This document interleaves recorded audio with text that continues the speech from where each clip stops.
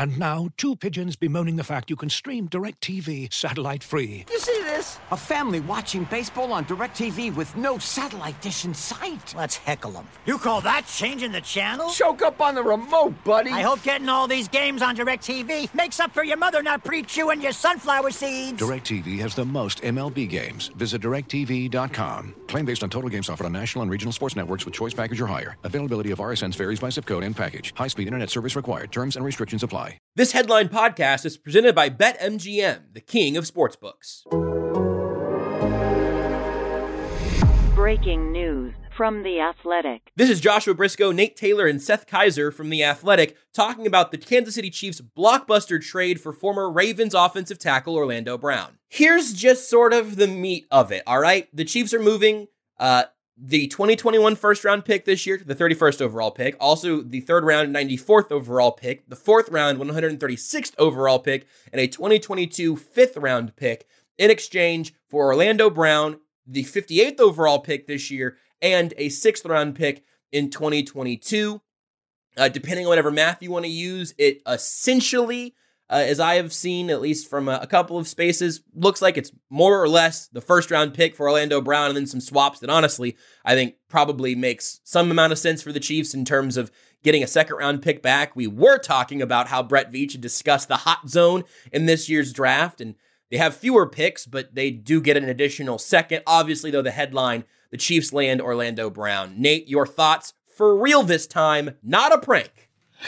Yeah, not a prank. April 23rd. Circle it on your calendars. Maybe this is a day that you need to reference in January of next year because the Chiefs in quite a bit of a hedge move for a couple reasons. This gives them a player that they know can play at the NFL level at a high level, and that is what Patrick Mahomes needs, as we saw in reference to the Super Bowl last year. Brown's going to play out the final year of his contract. That is understandable because the Chiefs need to see where the cap is going to go in 2022, understandably, and Brown wants to see his true market value, which any player coming off their rookie deal, you tend to understand and want to see what that player is worth. By and large, most people would do that. And he goes to a team with championship aspirations, and he could rise his stock both from a financial standpoint and from a competitive what his career may ultimately be, whether he stays with the Chiefs or not past 2021. Now, the hedge here is that Brett Veach said before this trade, on Friday morning, midday maybe, that they felt that there were only, minus the quarterbacks, 17 players who they deemed would be first-round talent. From the 31st position, based on the mocks and the scenarios that the Chiefs had bore out over their experimental process, they have to believe of those tackles within that 17 group, Orlando Brown is better than all those players. And so you get a player who doesn't want to be on his current team. You feel that player is better than the strong tackle prospects available to you, who could potentially one of them falling to 31 or you trading up for that player and a couple picks. And now it's up to the coaching staff to make it work. And if Orlando Brown likes being in Kansas City for a year, you could really win the deal by either A, getting back to the AFC Championship game, perhaps winning another Super Bowl, and then locking in that player for a long-term deal if the salary cap projects the way teams hope it will as we move forward, beyond the pandemic. Seth, how do you feel about the move? So, for starters, I can't believe that the Ravens traded with the Chiefs. Like, that's something that I'm still getting my head around. To me, it's like, would the Chiefs have traded with the Patriots back in 2018? No. The answer is no. Like, and so some people can read into that what they want. And the Ravens are a team that's known. They want to acquire as many picks as possible. Matt Lane just tweeted out a really interesting point. Orlando Brown is like half a year older than Brady Christensen, like 2 years older than Tevin Jenkins. He's still a very young tackle. Here's what I would say the initial thing is about Orlando Brown. He is, he's massive. Good Lord. So I'm going to be looking at his tape. I've already reviewed in the 2 minutes that we've had. I looked at about 20 of his snaps against the Browns. He can play. Here's the deal. You've got a guy who's made the Pro Bowl as a right tackle and a left tackle. That's a big deal, right? You've also got a guy who's shown he can play at a Pro Bowl level in the NFL. And as the fans of this show will never know, because we had to scrap an entire podcast, you never know how draft picks are going to pan out. And so you're paying for certainty. At least as much certainty as you can get. There's no such thing as total certainty in the NFL, but there's a lot more certainty. Like, I could say, man, I love Tevin Jenkins as a prospect, but there's still much more of a coin flip there than there is with a guy who's played at a Pro Bowl level in the league and is still very young. I think it makes sense, and in terms of risk, at least in terms of risk for Patrick Mahomes, we'll put it that way, it's much lower. And it raises the ceiling, in theory, of the Chiefs roster this year. And as much as I'm the draft is a crapshoot kind of guy, the fact that they were able to get, like, in the packaging of deals, a second-round pick back. Yeah. Albert Breer of SI tweeted, or the MMQB tweeted that the from the Chiefs equivalent, the Chiefs side, they think it's the equivalent of essentially giving up the 45th overall pick for Orlando Brown by Kansas City's math. You take that for what you will. But kind of interesting. The one thing, I'm sorry to cut you off, Seth. I just thought that would be relevant. The other thing, though, is the contract. He was looking for a new deal. Baltimore wasn't going to give it to him. He wanted to play left tackle. Wasn't going to happen in Baltimore, who's now apparently going to sign Alejandro Villanueva, by the way. But the issue now, there have been reports that the Chiefs and Brown are going to let this year play out. And then next year, Brown will hit the market. The good news is the Chiefs get another year of seeing him. They got a year of seeing him at left tackle, a year in their system. The downside is, as someone had recently tweeted, sorry, things are moving very fast around here right now. He essentially becomes Trent Williams or Laramie Tunsil in terms of leverage, as the Chiefs will franchise tag him next year. And that's going to be expensive. And we've already seen, I personally am more excited to use Ethan Douglas's terms. I'm more excited than tentative at this point, I think. But also we saw this go badly in some ways, at least with Frank Clark, because his contract, He's on the books for $13 million next year if they cut him. Like, that's trading first-round picks and then giving a big contract to a guy with a lot of leverage. Brown will have a ton of leverage next year if he plays well. Yeah, this is a point that I agree with you completely, Josh. But here's some of the parameters that the Chiefs can work within now that they have a player that they feel like is going to be with them for the duration of 2 years, because you have the franchise tag at your disposal. And so what will ultimately happen for Orlando Brown is, are you comfortable playing on the franchise tag?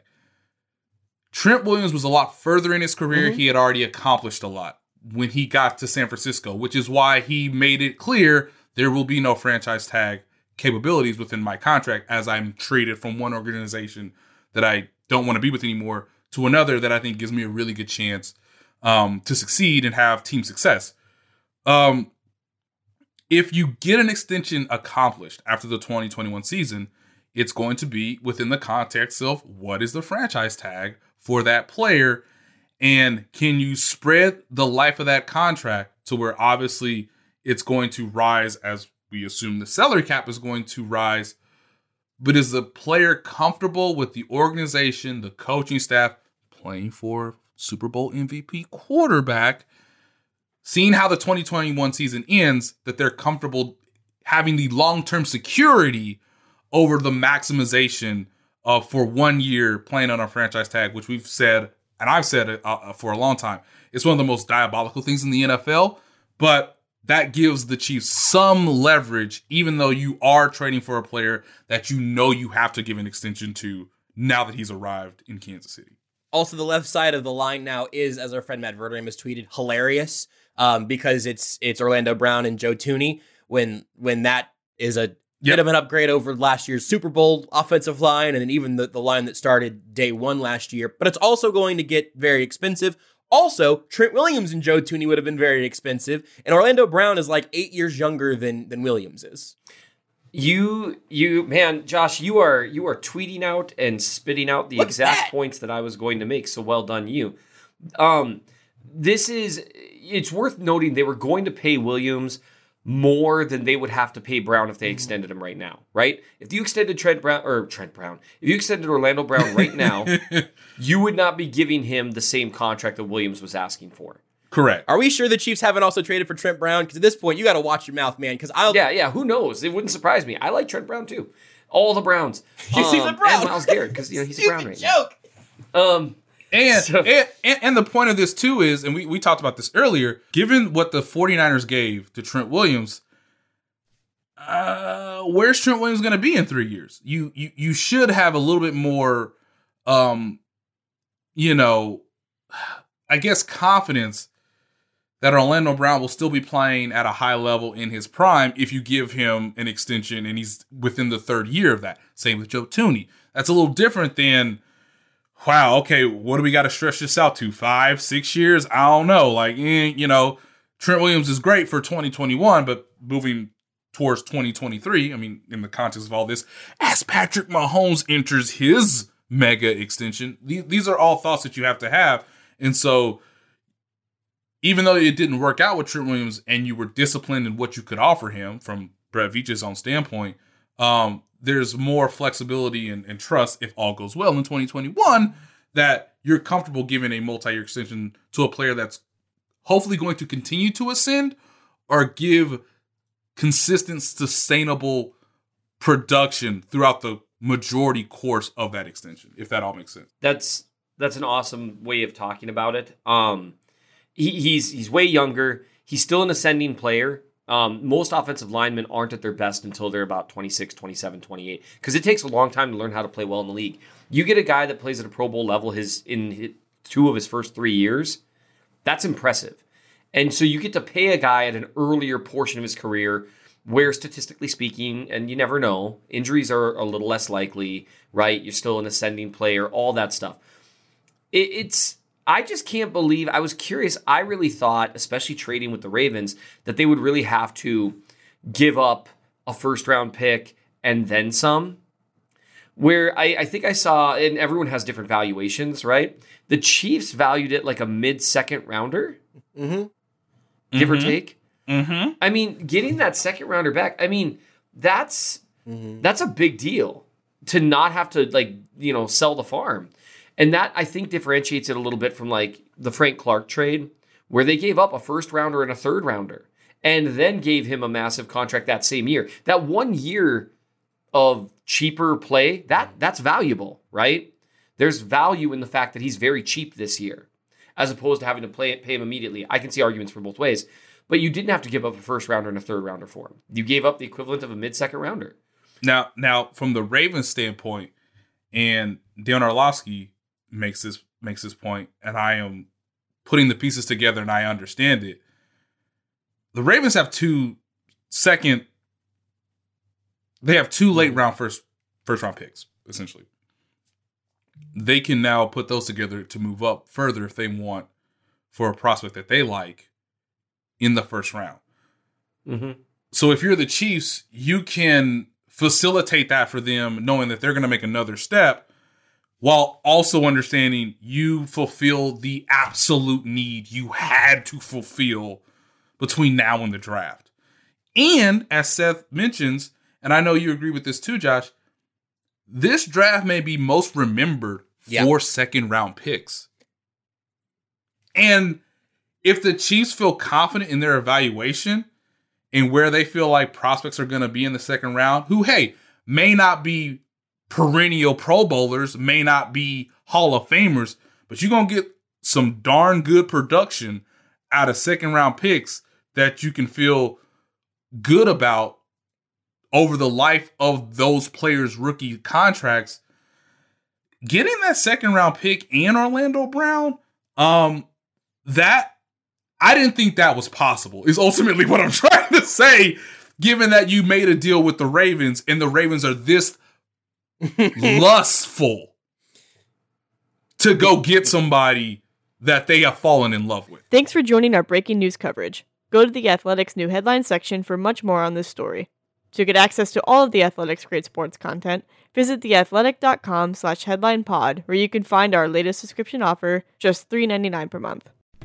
As you've probably heard by now, we've teamed up with BetMGM this season. We'll be using BetMGM lines to make all of our picks, and we'll have special offers for our listeners each week. If you haven't signed up for BetMGM yet, use bonus code THEATHLETIC, and you'll get a 1-year subscription to The Athletic, plus up to a $1,500 first bet offer on your first wager with BetMGM. Here's how it works.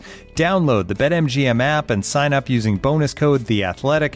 Make your first deposit of at least $10. Place your first bet on any game and claim your voucher for a 1-year subscription to The Athletic.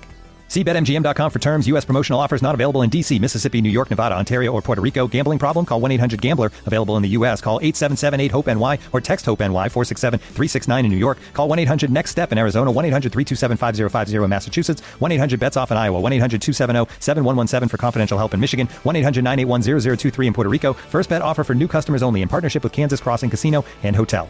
Don't forget, if you haven't signed up for BetMGM yet, use bonus code THEATHLETIC, and you'll get a 1-year subscription to The Athletic, plus up to a $1,500 first bet offer on your first wager.